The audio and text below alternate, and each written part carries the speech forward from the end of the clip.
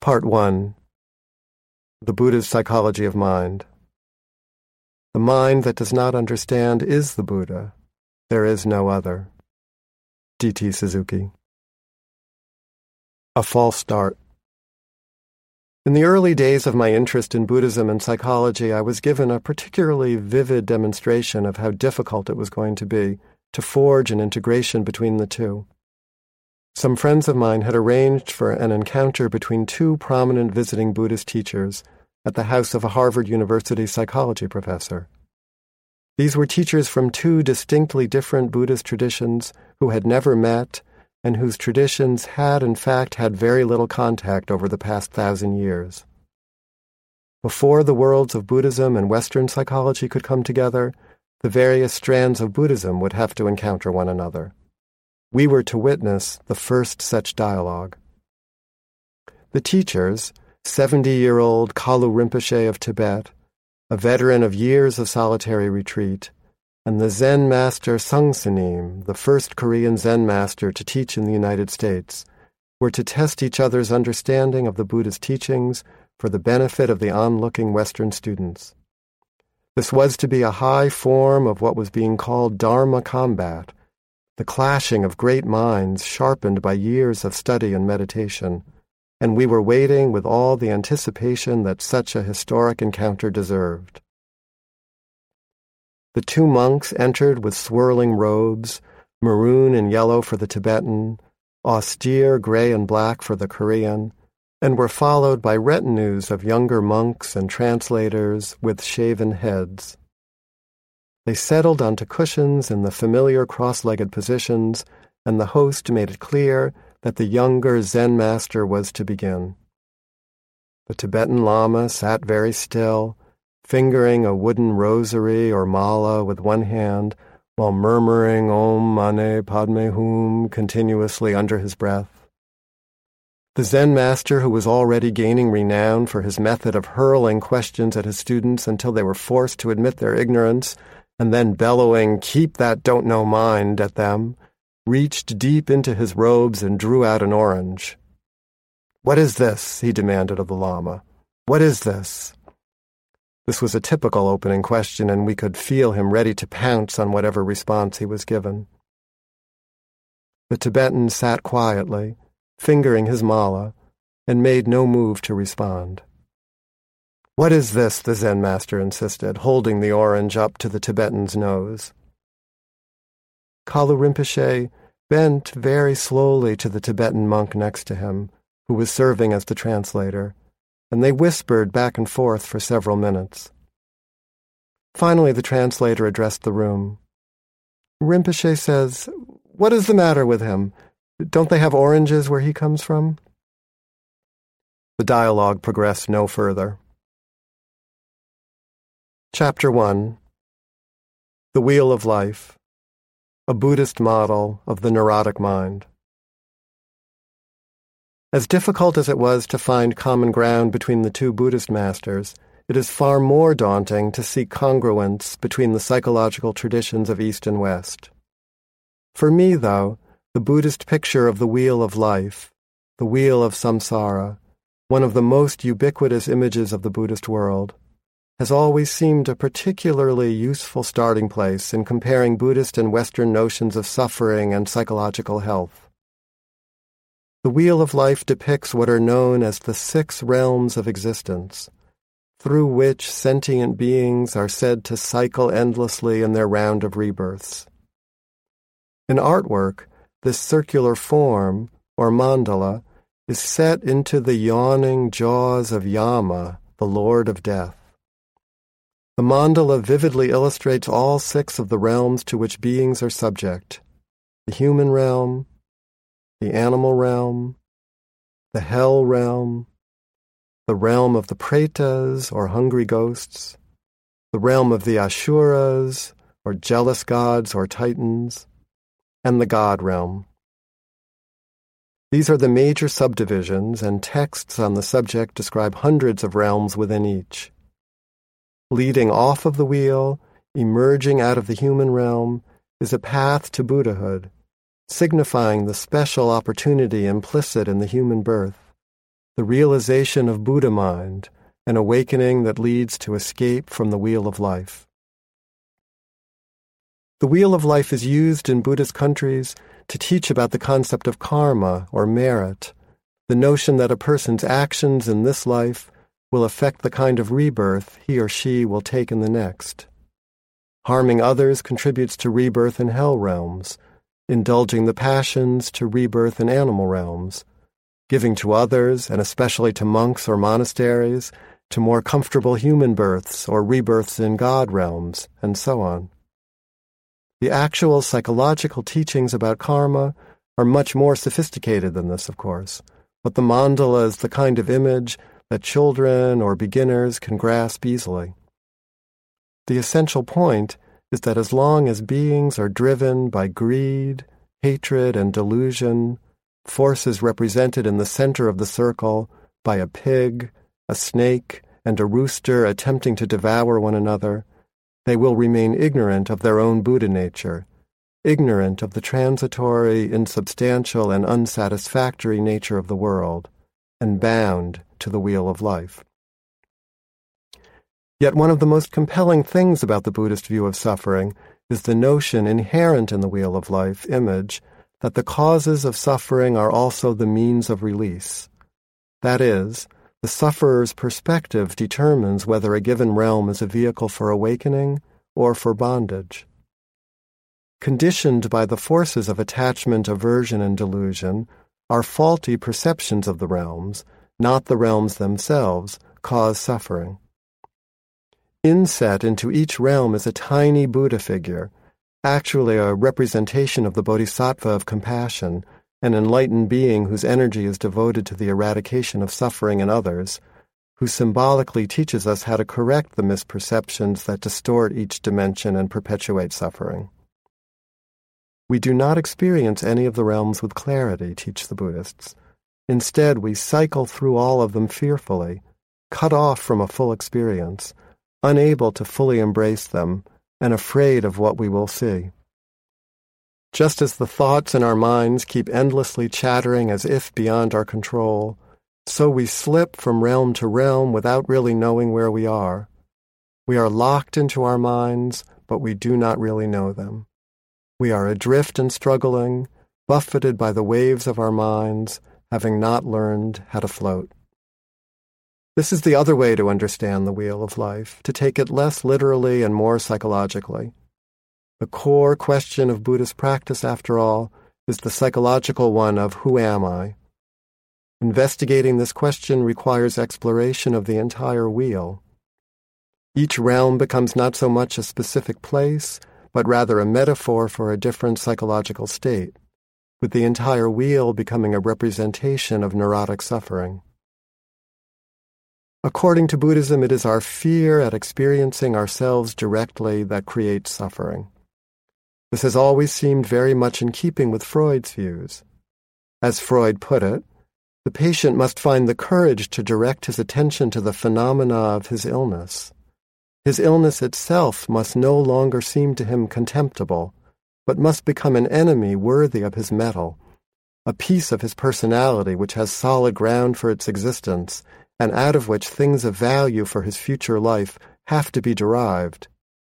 The way is thus paved for the reconciliation with the repressed material which is coming to expression in his symptoms, while at the same time place is found for a certain tolerance for the state of being ill. This belief that reconciliation can lead to release is fundamental to the Buddhist notion of the six realms. We cannot find our enlightened minds while continuing to be estranged from our neurotic ones. As Freud so presciently remarked, when all is said and done, it is impossible to destroy anyone in absentia or in effigy. In each realm of our experience, teach the Buddhists, we must learn how to see clearly. Only then can the suffering that the Buddha identified as universal be transformed. Release from the wheel of life, from the six realms of existence, is traditionally described as nirvana and is symbolized by the path leading off of the human realm. Yet it has become a fundamental axiom of Buddhist thought that nirvana is samsara, that there is no separate Buddha realm apart from worldly existence, that release from suffering is won through a change in perception, not through a migration to some kind of heavenly abode. Western psychology has done much to illuminate the six realms. Freud and his followers insisted on exposing the animal nature of the passions, the hellish nature of paranoid, aggressive, and anxiety states, and the insatiable longing of what came to be called oral craving, which is depicted in pictures of the hungry ghosts. Later developments in psychotherapy brought even the upper realms into focus. Humanistic psychotherapy emphasized the peak experiences of the God realms.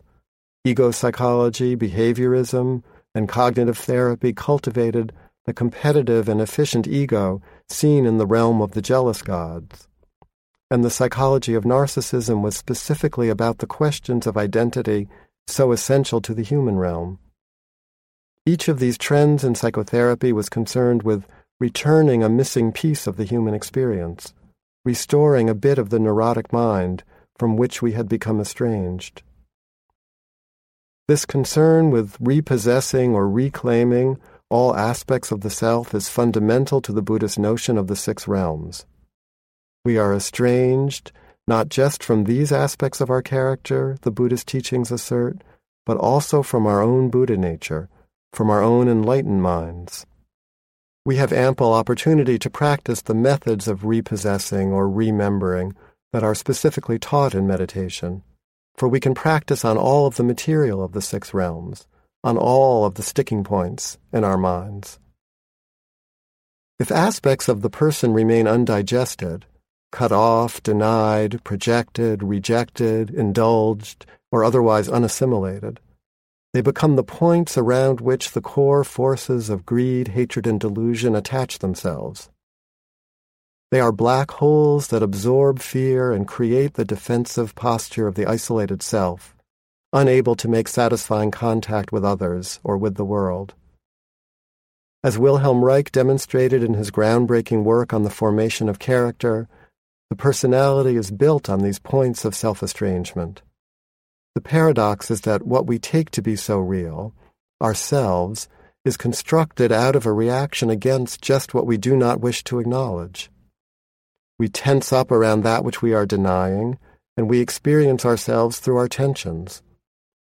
One recent patient of mine, for example, realized that he had developed an identity centered on feelings of shame, unworthiness, and anger rooted in a momentary experience of his mother's emotional unavailability when he was a young child. Sensing her absence, he had become afraid, but this fear was too threatening to his psyche, so he instead converted it into feelings of inadequacy, making himself the problem. It was not until many years into his adulthood, when his mother lay paralyzed by a stroke and was physically unable to respond to him, that he could finally acknowledge his fear. The fabric of self is stitched together out of just these holes in our emotional experience. When those aspects that have been unconsciously refused are returned, when they are made conscious, accepted, tolerated, or integrated, the self can then be at one. The need to maintain the self-conscious edifice disappears, and the force of compassion is automatically unleashed. Only when my patient was finally able to acknowledge his own fear at his mother's emotional unavailability could he begin to feel sympathy for her emotional predicament. His shame had prevented that beforehand. As the famous Zen master Dogen has said, to study Buddhism is to study the self. To study the self is to forget the self. To forget the self is to be one with others. Through the teachings of the Wheel of Life, we are reminded that it is not enough to expose the inhibitions in just one or two of the six realms, we must do so in all. A person who is cut off from his passions but not from his godlike nature will be as unbalanced and insufferable as a person who suffers from the reverse scenario. Many of the movements in Western psychotherapy have gone very deeply into the sufferings of one particular realm, but none have explored the entire wheel. For example, Freud explored the animal or desire realm, the child analyst Melanie Klein the hell realm of anxiety and aggression, the British psychoanalyst D.W. Winnicott and the developer of self-psychology Heinz Kohut, the human realm of narcissism, and the humanistic psychologists Carl Rogers and Abraham Maslow, the God realm of peak experiences. All of these approaches have been helpful, indeed essential, for the treatment of particular sticking points, but they are inherently limiting because each one focuses exclusively on only one dimension. To one degree or another, each may well be necessary, but the Buddhist tradition sees the entire mandala as reflective of the neurotic mind, and it therefore requires an approach that can be applied comprehensively. Within the wheel, the Buddhist technicians of mind emphasize the special opportunity inherent in the human realm, out of which the path to liberation is drawn. It is from this realm that the essential meditation technique of bare attention emerges. This strategy undergirds most of the effective therapies, developed for each of the other realms. The human realm suffuses all of the others, then. It is the linchpin of the wheel, the domain of Narcissus in search of himself and captured by his own reflection. With this in mind, let us look more closely at each of the Buddhist realms and the struggles within them. I would like to start with a personal story. The Hell Realm. When my daughter was 3 years old, right around the time that her brother was born, she developed a pronounced fear of the wind. At first we excused it. The wind can be quite strong and gusty coming off the Hudson River in lower Manhattan, and she still seemed so small. We went out of our way to reassure her and shield her, but her fear only grew more intense, and my wife and I began to react with a start ourselves whenever a breeze came up. Other children reacted calmly when the wind blew, but we were huddling in doorways, darting for cover, wrapping each other in layers of protective clothing, and otherwise becoming completely dominated by this burgeoning dread. My daughter was steadily slipping into a hell realm, howling with fear at the merest touch of a breeze. She was afraid, she said, either that she would be swept away by the wind, deposited in the sea, and then eaten by a giant whale, or that the wind was going to get inside her and blow her up. In the Tibetan paintings of the Wheel of Life, beings in hell realms are depicted as suffering an assortment of infernal tortures. They can be seen boiling in hot oil, being dismembered by wild animals, freezing, starving, and suffering a variety of other hideous punishments. Being tortured by the wind is not one of the most common, but there was no question about the hellish nature of my daughter's experience. From a psychodynamic perspective, the hell realms are vivid descriptions of aggressive and anxiety states. Beings are seen burning with rage or tortured by anxiety. They do not recognize their torturers as products of their own minds, however. They believe themselves to be tortured by outside forces, over which they have no control. At the same time that they are completely dominated by their rage or anxiety, they are cut off from those same emotions. They do not see that those unwanted forces are their own, and they are therefore imprisoned in a cell of their own making. The bodhisattva of compassion is sometimes inset into the hell realm, holding a mirror or a purifying flame, indicating that this suffering can only be alleviated by seeing the unwanted emotions in the mirror. When so recognized, the emotions themselves become healing, a point that was not lost on Freud.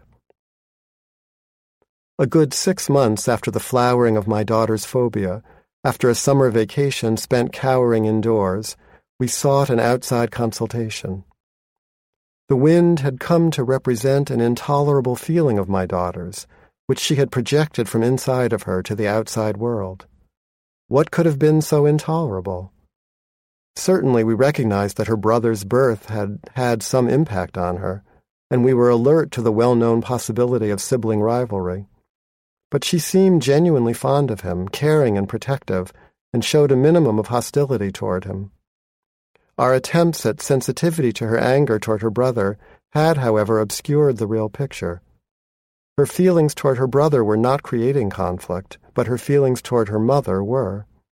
It was her rage at the very person whom she so loved and needed that was so intolerable, and that we had missed in the face of her apparently loving acceptance of her new brother. She was furious at her mother, it turned out, but these feelings were so strong and so dangerous that they could not be owned without our help. She had done the best she could without us, protecting us from her rage by eliminating it and taking on the consequences herself. Once we realized the problem, it resolved with incredible speed. My wife engaged my daughter in play that was allowed to develop into a kind of play fighting. My daughter needed little encouragement once she saw that this was not forbidden, and very soon they both collapsed on the floor, laughing, crying, embracing, and pummeling each other.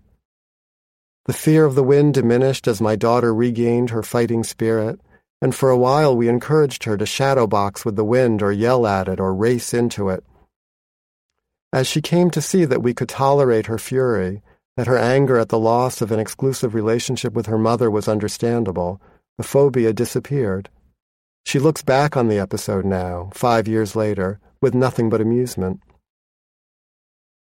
There is a parallel in the legends that surround the transmission of Buddhism from India to Tibet, said to be first accomplished by the great Indian yogi Padmasambhava in the 8th century.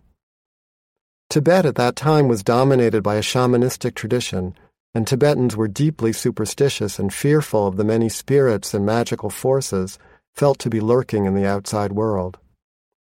Padmasambhava, it is told, engaged the best shamans of the indigenous Bon religion in a competition in which he proved his magic powers to be superior, beating them at their own game.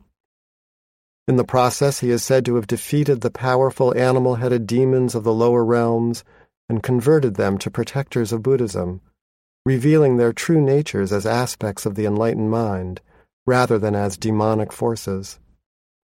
The Tibetan tradition has since been replete with images of such beings stomping on the corpse of ego, representing the harnessing of painful emotion and the progression from projection, paranoia, and fear to integration and clear vision. When we refuse to acknowledge the presence of unwanted feelings, we are as bound to them as when we give ourselves over to them indignantly and self-righteously.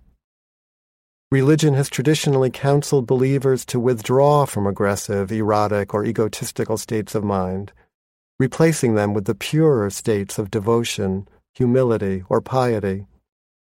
Psychoanalysis has encouraged its adherents to be less fearful of these emotions, to understand their roots, and recover the energy that has been lost through the failure to accept primitive urges or longings.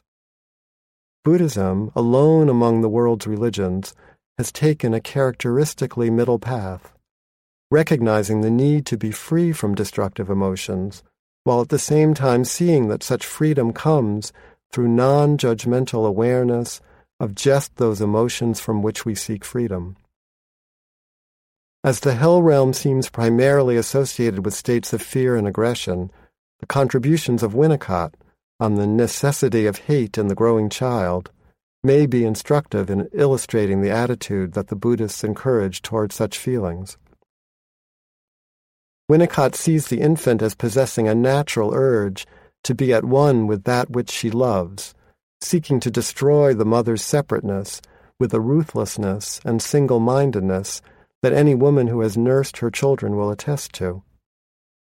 He developed the concept of the good-enough mother who could manage this attack without being destroyed, who could survive the assault without withdrawing in horror, retaliating with fury, or otherwise abdicating her maternal presence.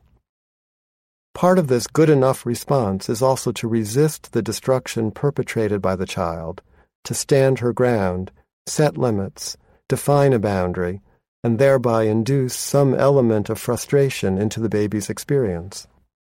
The other part of the good-enough response is to permit the rage, to accept the rupture that it heralds. This facilitates the maturation of the child from a state that Winnicott calls object-relating to one of object usage. That is, from a state in which the mother is experienced as nothing but an extension of the infant, to one in which the mother's separateness is grasped. The child's hatred and aggressive urges, when properly met and held by the mother, force a destruction of the infant's own outmoded ways of relating. When improperly met, the child's rage knows no bounds, and she becomes relegated to a hellish existence. As Winnicott implies, failures in this sphere often bring people into psychotherapy or propel them into meditation. One of the contributions of the Buddhist approach is its ability to teach a method of relating to one's own rage that is the psychic equivalent of Winnicott's holding. The animal realm. The animal realm is the realm of instinctual gratification, of the biological drives of hunger and sexuality. In the Tibetan cosmology, its distinctive characteristic is stupidity. The bodhisattva image inset into this dimension is shown holding a book, which represents the capacity for thought, speech, and reflection that is lacking in our animal natures. Such an image may also represent the idea of sublimation that Freud was to develop out of his own exploration of these instincts, drives, or urges. Freud's explanations dovetail with the Buddhists in the realization that ultimate happiness cannot be derived from sensual pleasures. There are inherent limitations to the pleasures of sexual gratification, Freud found. By mining the nature of sexuality, he came to the paradoxical conclusion that there is something in the nature of the sexual instinct itself that is unfavorable to the realization of complete satisfaction. Rather than unleashing a never-ending torrent of unregulated passion, as many sexually conflicted persons fear, integration of the animal realm inevitably reveals pleasure to be inherently fleeting.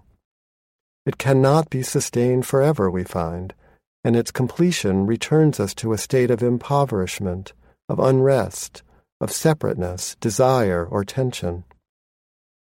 Freud's description of pleasure elucidates a basic Buddhist concept, namely that the pursuit of pleasurable sensory experiences leads inevitably to a state of dissatisfaction, because it is in the nature of pleasure not to be sustainable.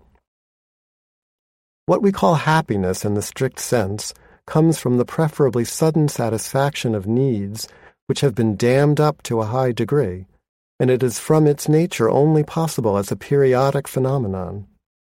When any situation that is desired by the pleasure principle is prolonged, it only produces a feeling of mild contentment. We are so made that we can derive intense enjoyment only from a contrast, and very little from a state of things. Thus, our possibilities of happiness are already restricted by our constitution. Although sexual pleasure has become much more accepted since Freud's time, the inhibitions around freedom and happiness in sexuality have certainly not disappeared. They have perhaps been complemented by an attitude of indulgence, by an attempt to extract lasting pleasure or meaning from what is essentially a transient pleasure, but the inhibitions described by Freud persist, at least for some people. In fact, some who develop an interest in Buddhism have a tendency to try to escape from unresolved sexual issues through meditation, but this usually works only for a short time. The more likely scenario is that the sexual issues become more pressing because of the spiritual work. A number of my patients with extensive meditation experience have come into therapy after discovering unavoidable sexual issues through their practices. One woman, after spending years on retreat in India, found she could no longer avoid the truth of her homosexuality. Her biggest fear was of disappointing her homophobic and fragile parents, whom she knew would take the news as a reflection of their own failings. Another patient, raised in a strictly Catholic Korean home, came into therapy after several intensive retreats, emphasizing to me one too many times that he could take or leave sex, that he felt no urgency, not even a strong desire for orgasm when having sex. Beneath these claims lay his desire to integrate his sexuality and his fears that such an integration was impossible, that his animal nature would overwhelm him if he gave it a chance. Like the patients with trouble integrating their anger, he tended to see his sexuality as an it, as something separate that threatened the rest of him. At one point in the therapy, he had a dream of his family's church being invaded and overwhelmed by dancing and drinking heathen revelers. At another point, he regaled me with stories about a recent trip to a sadomasochism parlor where he had experimented with various kinds of domination. He wanted to show me, he said, just how dangerous it was going to be for him to unleash his passions, just how far his erotic imagination could take him. Once he became less embarrassed about his erotic yearnings, however, they began to take their natural place, and unencumbered by them he was able to proceed with his spiritual work and his life. Paradoxically, looking at the animal realm was the only way for him not to be stuck there. This is a lesson that many spiritual groups of both East and West have had to learn over and over again. Ignoring the animal realm only seems to empower it, as the sexual scandals that have rocked spiritual groups and leaders testify. Sexuality is a threat to spirituality only when it is not integrated. While the animal realm cannot be ignored, it can be put in its place. Sexuality certainly does not require the indulgence that is often associated with it, but it does not have to be separated from the enlightened mind. Indeed, the Tibetan tradition makes liberal use of copulation as a metaphor for the enlightened mind, and advanced tantric meditation practices, which are taught to monks after years of preparation in order to catalyze an awakening, often culminate in a ritualized act of sexual intercourse. The realm of the hungry ghosts. The hungry ghosts are probably the most vividly drawn metaphors in the Wheel of Life. Phantom-like creatures with withered limbs, grossly bloated bellies, and long, thin necks, the hungry ghosts in many ways represent a fusion of rage and desire. Tormented by unfulfilled cravings and insatiably demanding of impossible satisfactions, the hungry ghosts are searching for gratification, for old, unfulfilled needs whose time has passed. They are beings who have uncovered a terrible emptiness within themselves, who cannot see the impossibility of correcting something that has already happened. Their ghost-like state represents their attachment to the past. In addition, these beings, while impossibly hungry and thirsty, cannot drink or eat without causing themselves terrible pain or indigestion. The very attempts to satisfy themselves cause more pain. Their long, thin throats are so narrow and raw that swallowing produces unbearable burning and irritation. Their bloated bellies are in turn unable to digest nourishment. Attempts at gratification only yield a more intense hunger and craving. These are beings who cannot take in a present-day, albeit transitory satisfaction. They remain obsessed with the fantasy of achieving complete release from the pain of their past and are stubbornly unaware that their desire is fantasy. It is this knowledge that such people are estranged from, for their fantasy must be owned as fantasy. The hungry ghosts must come in contact with the ghost-like nature of their own longings. This is not an easy thing for a hungry ghost to accomplish, however, even with the help of a psychotherapist. Indeed, the problems of the realm of the hungry ghosts are increasingly turning up in psychotherapists' offices. A recent patient of mine, for example, an accomplished teacher of French literature named Tara, personified the predicament of the hungry ghost.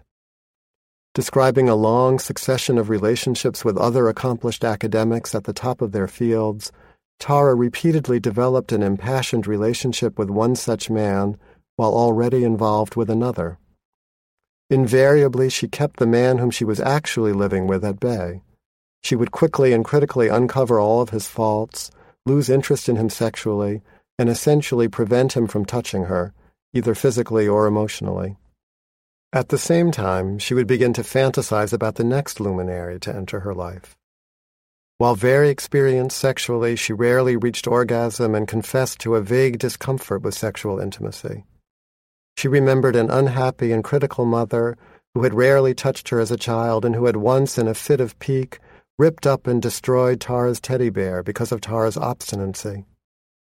Tara came to therapy after first trying to practice Zen meditation, or Zazen, which she found herself inexplicably terrified of, to the point of having to bolt from the meditation hall, the Zendo, in lieu of sitting with herself.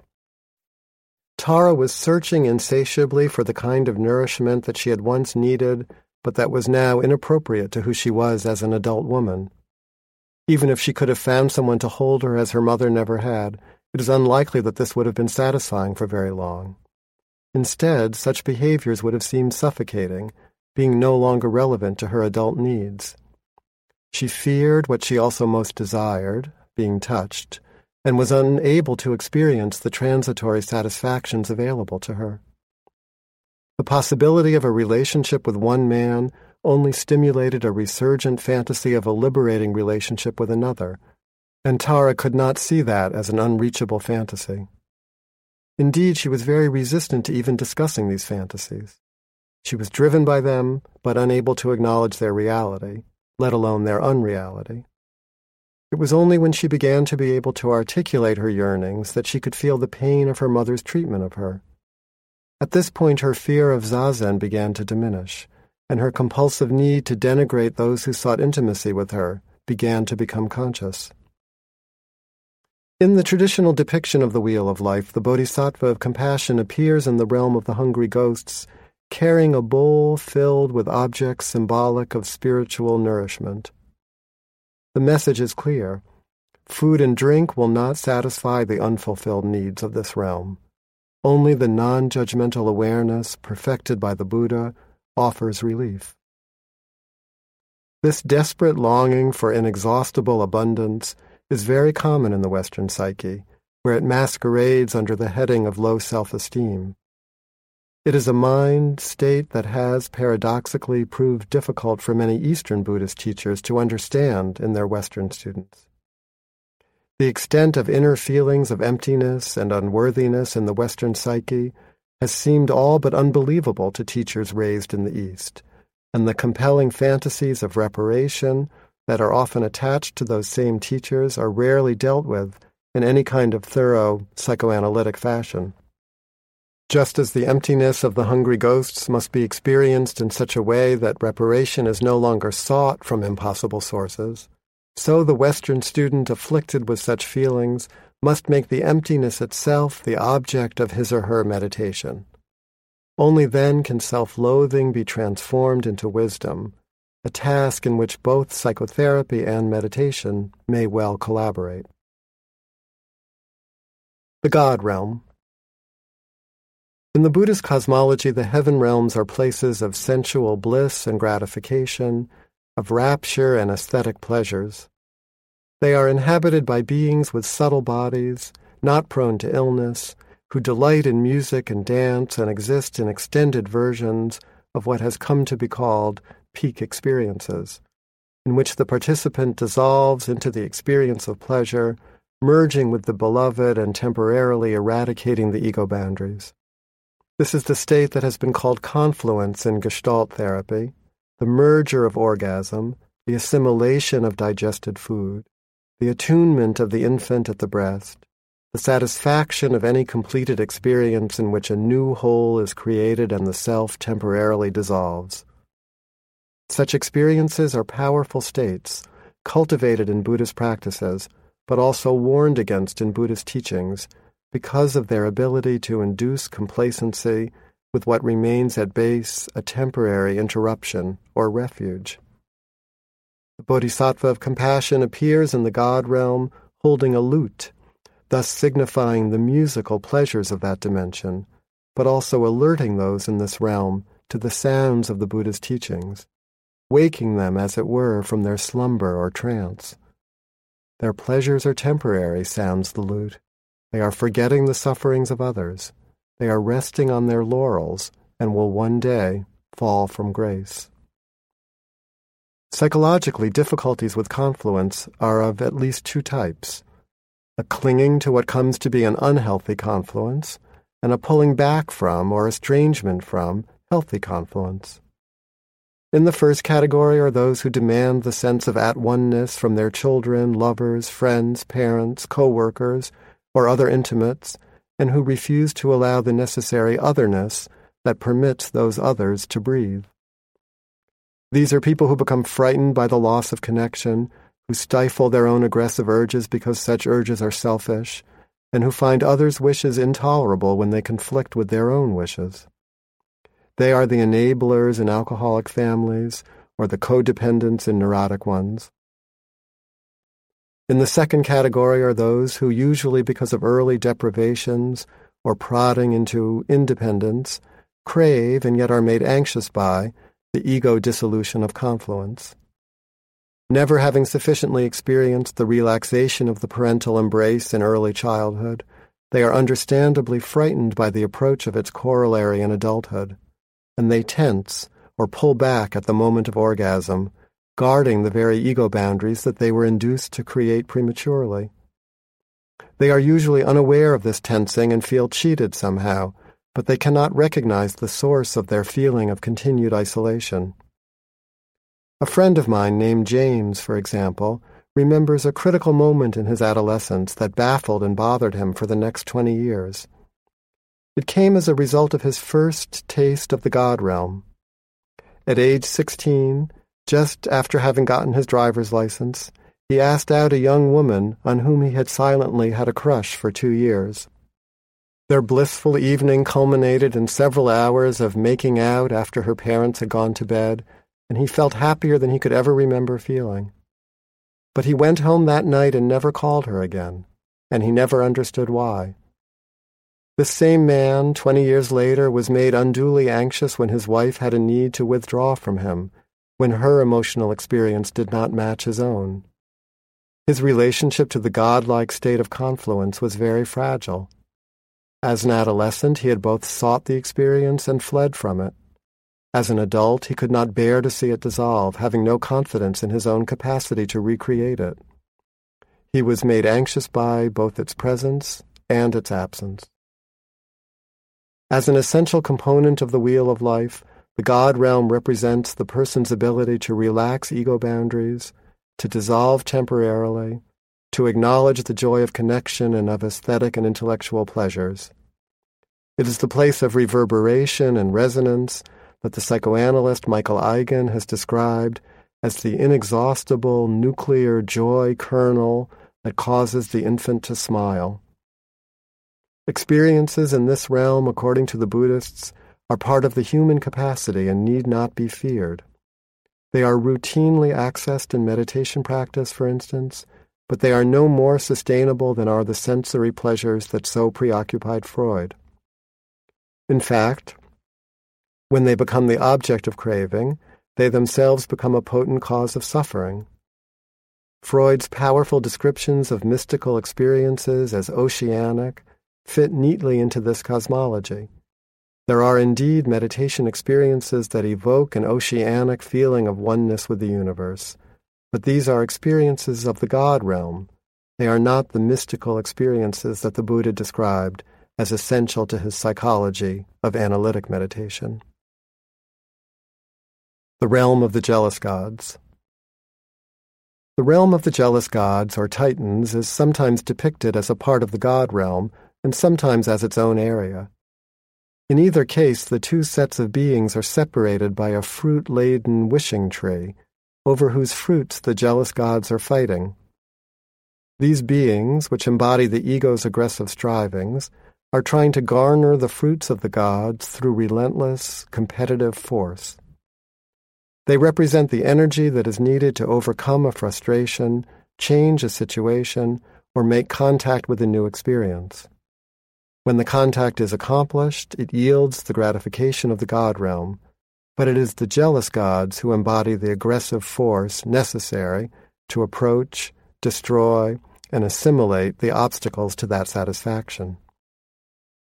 It is interesting that this realm of ego and aggression is presented as one of the upper realms, despite Buddhism's reputation as passive, stoical, and anti-ego. The classic ego functions of taming, mastery, self-control, and adaptation are clearly valued in the Buddhist cosmology. Indeed, they form the basis for the key meditation practice of mindfulness, in which the ego functions themselves are recruited for the cultivation of moment-to-moment awareness. The Bodhisattva of compassion appears in this locale wielding a flaming sword, symbolic of discriminating awareness. The presence of this sword reinforces the point that the aggressive nature of ego is not seen as the problem. This energy is in fact valued and is necessary in the spiritual path. The objects of this striving, the fruits of the wishing tree, are seen as ultimately disappointing, however. The Bodhisattva of compassion urges the jealous gods to redirect their aggression, destroying and assimilating the unawareness that keeps them estranged from themselves. In just this way, meditation practice seeks to kidnap the various ego functions, reorienting them away from attempts at possession of things and toward the achievement of discriminating awareness. In order to accomplish this, however, the ego functions themselves must first be freed. This freeing of the ego functions is often the task of psychotherapy. One patient of mine, a writer who was having trouble completing a project that she seemed very excited about, remembers her father always telling her that she was getting too excited as she rushed to tell him about her experience, even as she felt that he had no time for her. "If you put a broom up your ass, you could sweep while you go," he would say. So she learned to clamp down on her excitement, keeping everything under control and her body rigid, and developed disabling headaches as a consequence. Her aggressive, excited energy was turned back on her own body, rather than enjoyed and used to accomplish something. The idea that she could savor her excitement came as a revelation and a challenge. A former neighbor of mine showed his estrangement from this important ego function in another characteristic way.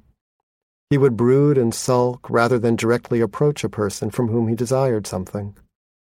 In his adult life, he manifested this most directly with his lover, with whom he would become petulant and demanding in an unspoken way that attempted to make the lover do his aggressive work for him. Rather than approach his lover when he wanted sex, for instance, he would languish in an aggressively forlorn state while imagining him, the lover, having sex with previous boyfriends. His anger emerged in his dreams, he confided to me, but even then found no real outlet. In one such dream, for example, after he tried to attack as his lover fled in a spaceship, the scene changed dramatically to reveal an endless, desolate desert where everything was immobile, beautiful, and lonely. His fantasies and dreams defined what he did with this crucial energy of the jealous gods. He paralyzed himself, cut himself off from his own aggression, and like the beings of the hell realms began to experience that aggression as directed against himself by his loved one through the lover's imagined infidelity. He was left, bereft, immobile, and out of touch. The human realm. As a representation of the neurotic mind, then, the wheel of life shows not just how beings can be self-indulgent, but also how they hide from themselves. The developing infant needs to hate in order to truly love. Sexual passion must be lived in order to understand its limitations. Fantasies of gratification of unfulfilled needs need to be understood as fantasies in order for actual gratification to be appreciated.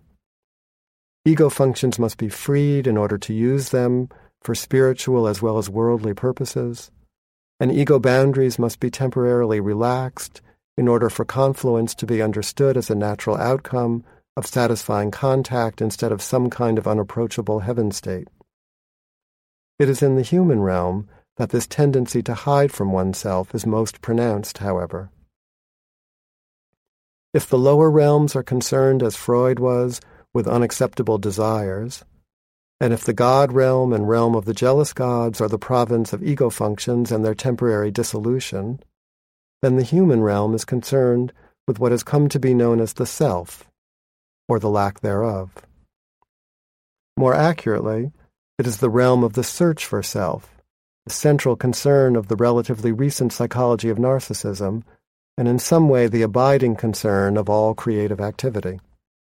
The Bodhisattva of compassion appears in this domain in the form of the historical Buddha, Shakyamuni, an Indian prince of the 5th century BC, who is depicted with the alms bowl and staff of an ascetic engaged in the accepted Buddhist strategy of the search for identity. The central predicament of the human realm is that we do not really know who we are. As Winnicott was fond of proposing, Although healthy persons communicate and enjoy communicating, the other fact is equally true, that each individual is an isolate, permanently non-communicating, permanently unknown, in fact, unfound. We are aware of vague and disturbing feelings of emptiness, inauthenticity, and alienation, and we have some sense of the lack of acknowledgement, attention, or recognition of what the psychologists call mirroring that might lie behind these disturbing feelings, but we are fundamentally unsure. We can see how this feeling is passed through the generations. When a child, seeking contact with another person rather than just instinctual gratification, comes up against a narcissistic parent, too preoccupied with her own search to attend to the child is left with a feeling of absence that becomes the seed of her own fear and insecurity. Such a child is forced to construct what Winnicott called a false self to manage the demands of the alternatively intrusive and ignoring parent. The person then struggles against this necessary construction, the false self, in the attempt to feel real. The false self is created to deal with an impossible situation. As a construction, it eventually rigidifies and obscures more spontaneous personal expressions, cutting the person off from herself. Part of Winnicott's point is that the child of a narcissistic parent has reason to hide from that parent once she has felt that parent's lack of interest. As Winnicott commented, "It is joy to be hidden, but disaster not to be found." A patient of mine, a 30-year-old painter named Lily, gave me a good description of the genesis of this sense of falseness and the memory of an incident from her childhood. She remembers discovering a paisley shirt in her attic when she was about 6 years old and insisting on wearing it to school the next day without a jacket so that she could show off her new find. Her mother grew enraged, insisting that she wear a coat, and finally blurted out, "What kind of mother will people think I am? You are a reflection of me." Lily remembers going to school the next day with her jacket on, thinking, "I am invisible. I am nothing but a reflection of my mother." I once saw a patient, another psychotherapist, who began her therapy with the image of herself as a 5-year-old girl in pigtails who was hiding behind a huge billboard proclaiming all of her achievements. Her fantasy was of being rescued from behind the billboard. But mindful of Winnicott's injunctions, I asked her only how it felt to be noticed in such a good hiding place. From the Buddhist perspective, the human realm is not just about the false self, but is also about the possibility of transcendent insight into the true nature of self. It is here that the Buddhist concept of shunyata, or emptiness, can be appreciated.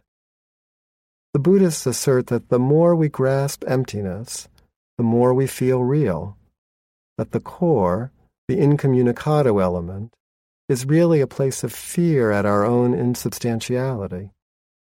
That is why we defend it so fiercely, why we do not want to be discovered, and why we feel so vulnerable as we approach our most personal and private feelings of ourselves. In approaching that privacy without fear, the Buddhist practices make possible a sense of genuine liberation rather than permanent isolation. Greed, hatred, and delusion. At the core of the wheel of life, circling endlessly, are the driving forces of greed, hatred, and delusion, represented by a red cock, a green snake, and a black hog, each one biting the tail of its neighbor to indicate their interconnectedness. These are the forces that perpetuate our estrangement from ourselves and that keep us bound to the wheel, unable to appreciate the insights of the Buddha and imprisoned by our own runaway minds. Our confusion about ourselves, our fear and insecurity, our ignorance or delusion in the Buddhist parlance keep us grasping at pleasant experiences and rejecting of unpleasant ones, despite the fruitlessness of such efforts. The first wave of psychoanalysis, the classical period of Freud and his followers that extended into the 1950s, was primarily concerned with uncovering repressed desire and anger, or eros and thanatos, the life and death instincts, which in some way correspond to the Buddhist mandalas snake and cock. The next wave of object relations and narcissism that has dominated the past 30 years exposed the gap within, the emptiness, inauthenticity, or alienation that results from estrangement from our true selves and our confusion or ignorance about our own true natures. In the Buddhist view, this is the black hog of delusion, the root or precondition of greed and hatred. Psychoanalysts have been able to identify ignorance, but they have not been able to work with it directly, beyond postulating the incommunicado self that had to be let alone. This was certainly an advance. Exposing our narcissism is an essential precondition for transforming it. But the meditative traditions are where we find a lucid methodology for working directly with our confusion about ourselves. It is tempting to see Buddhism as advocating escape from the wheel of life, and psychotherapy as encouraging adjustment to it, and this is in fact what a number of early translators, teachers, and students of Buddhism proposed. Yet, as noted earlier, it is an axiom of Buddhism that nirvana is samsara. The bodhisattva images inset into each realm of the wheel of life imply that it is possible to learn another way of relating to the emotions of each dimension. This is the sense in which the enlightened person is said to be in the world, but not of it.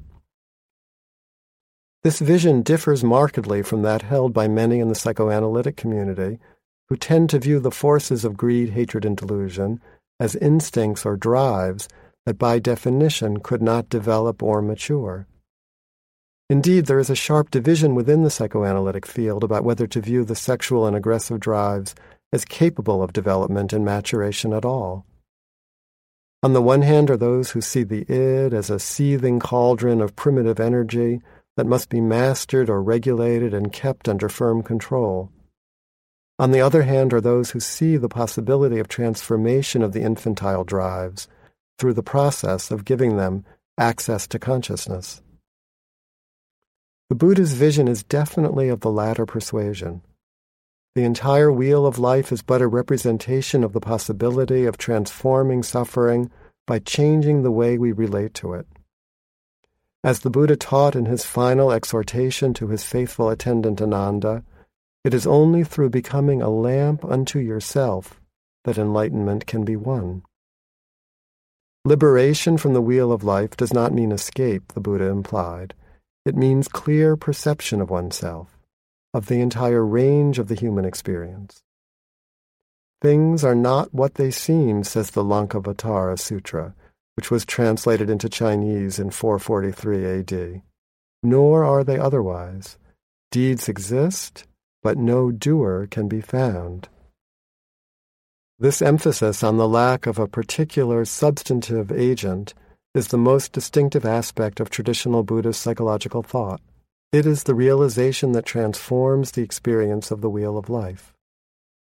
But such a conception is not completely outside the realm of psychoanalysis. True thoughts require no thinker, the psychoanalyst W.R. Bion echoed. When psychotherapists are identified with their insights, he maintained, their contributions become psychoanalytically worthless. It is in this idea of thoughts without a thinker that psychoanalysis has approached the Buddhist view, for it is the elimination of narcissism that Bion is suggesting, a possibility that Buddhism also holds dear. The entire thrust of the Buddha's teaching was directed toward trying to convey this as a real possibility. He was at first reluctant even to attempt to communicate his realization, fearing that no one would grasp it. But he ultimately relented and then formulated his first teachings as the Four Noble Truths: suffering, its cause, its cessation, and the path to its cessation. The Buddha's first truth highlights the inevitability of humiliation in our lives, and his second truth speaks of the primal thirst that makes such humiliation inevitable. His third truth promises release, and his fourth truth spells out the means of accomplishing that release. In essence, the Buddha was articulating a vision of a psyche freed from narcissism. His Four Noble Truths are the key to understanding the Buddhist psychology of mind.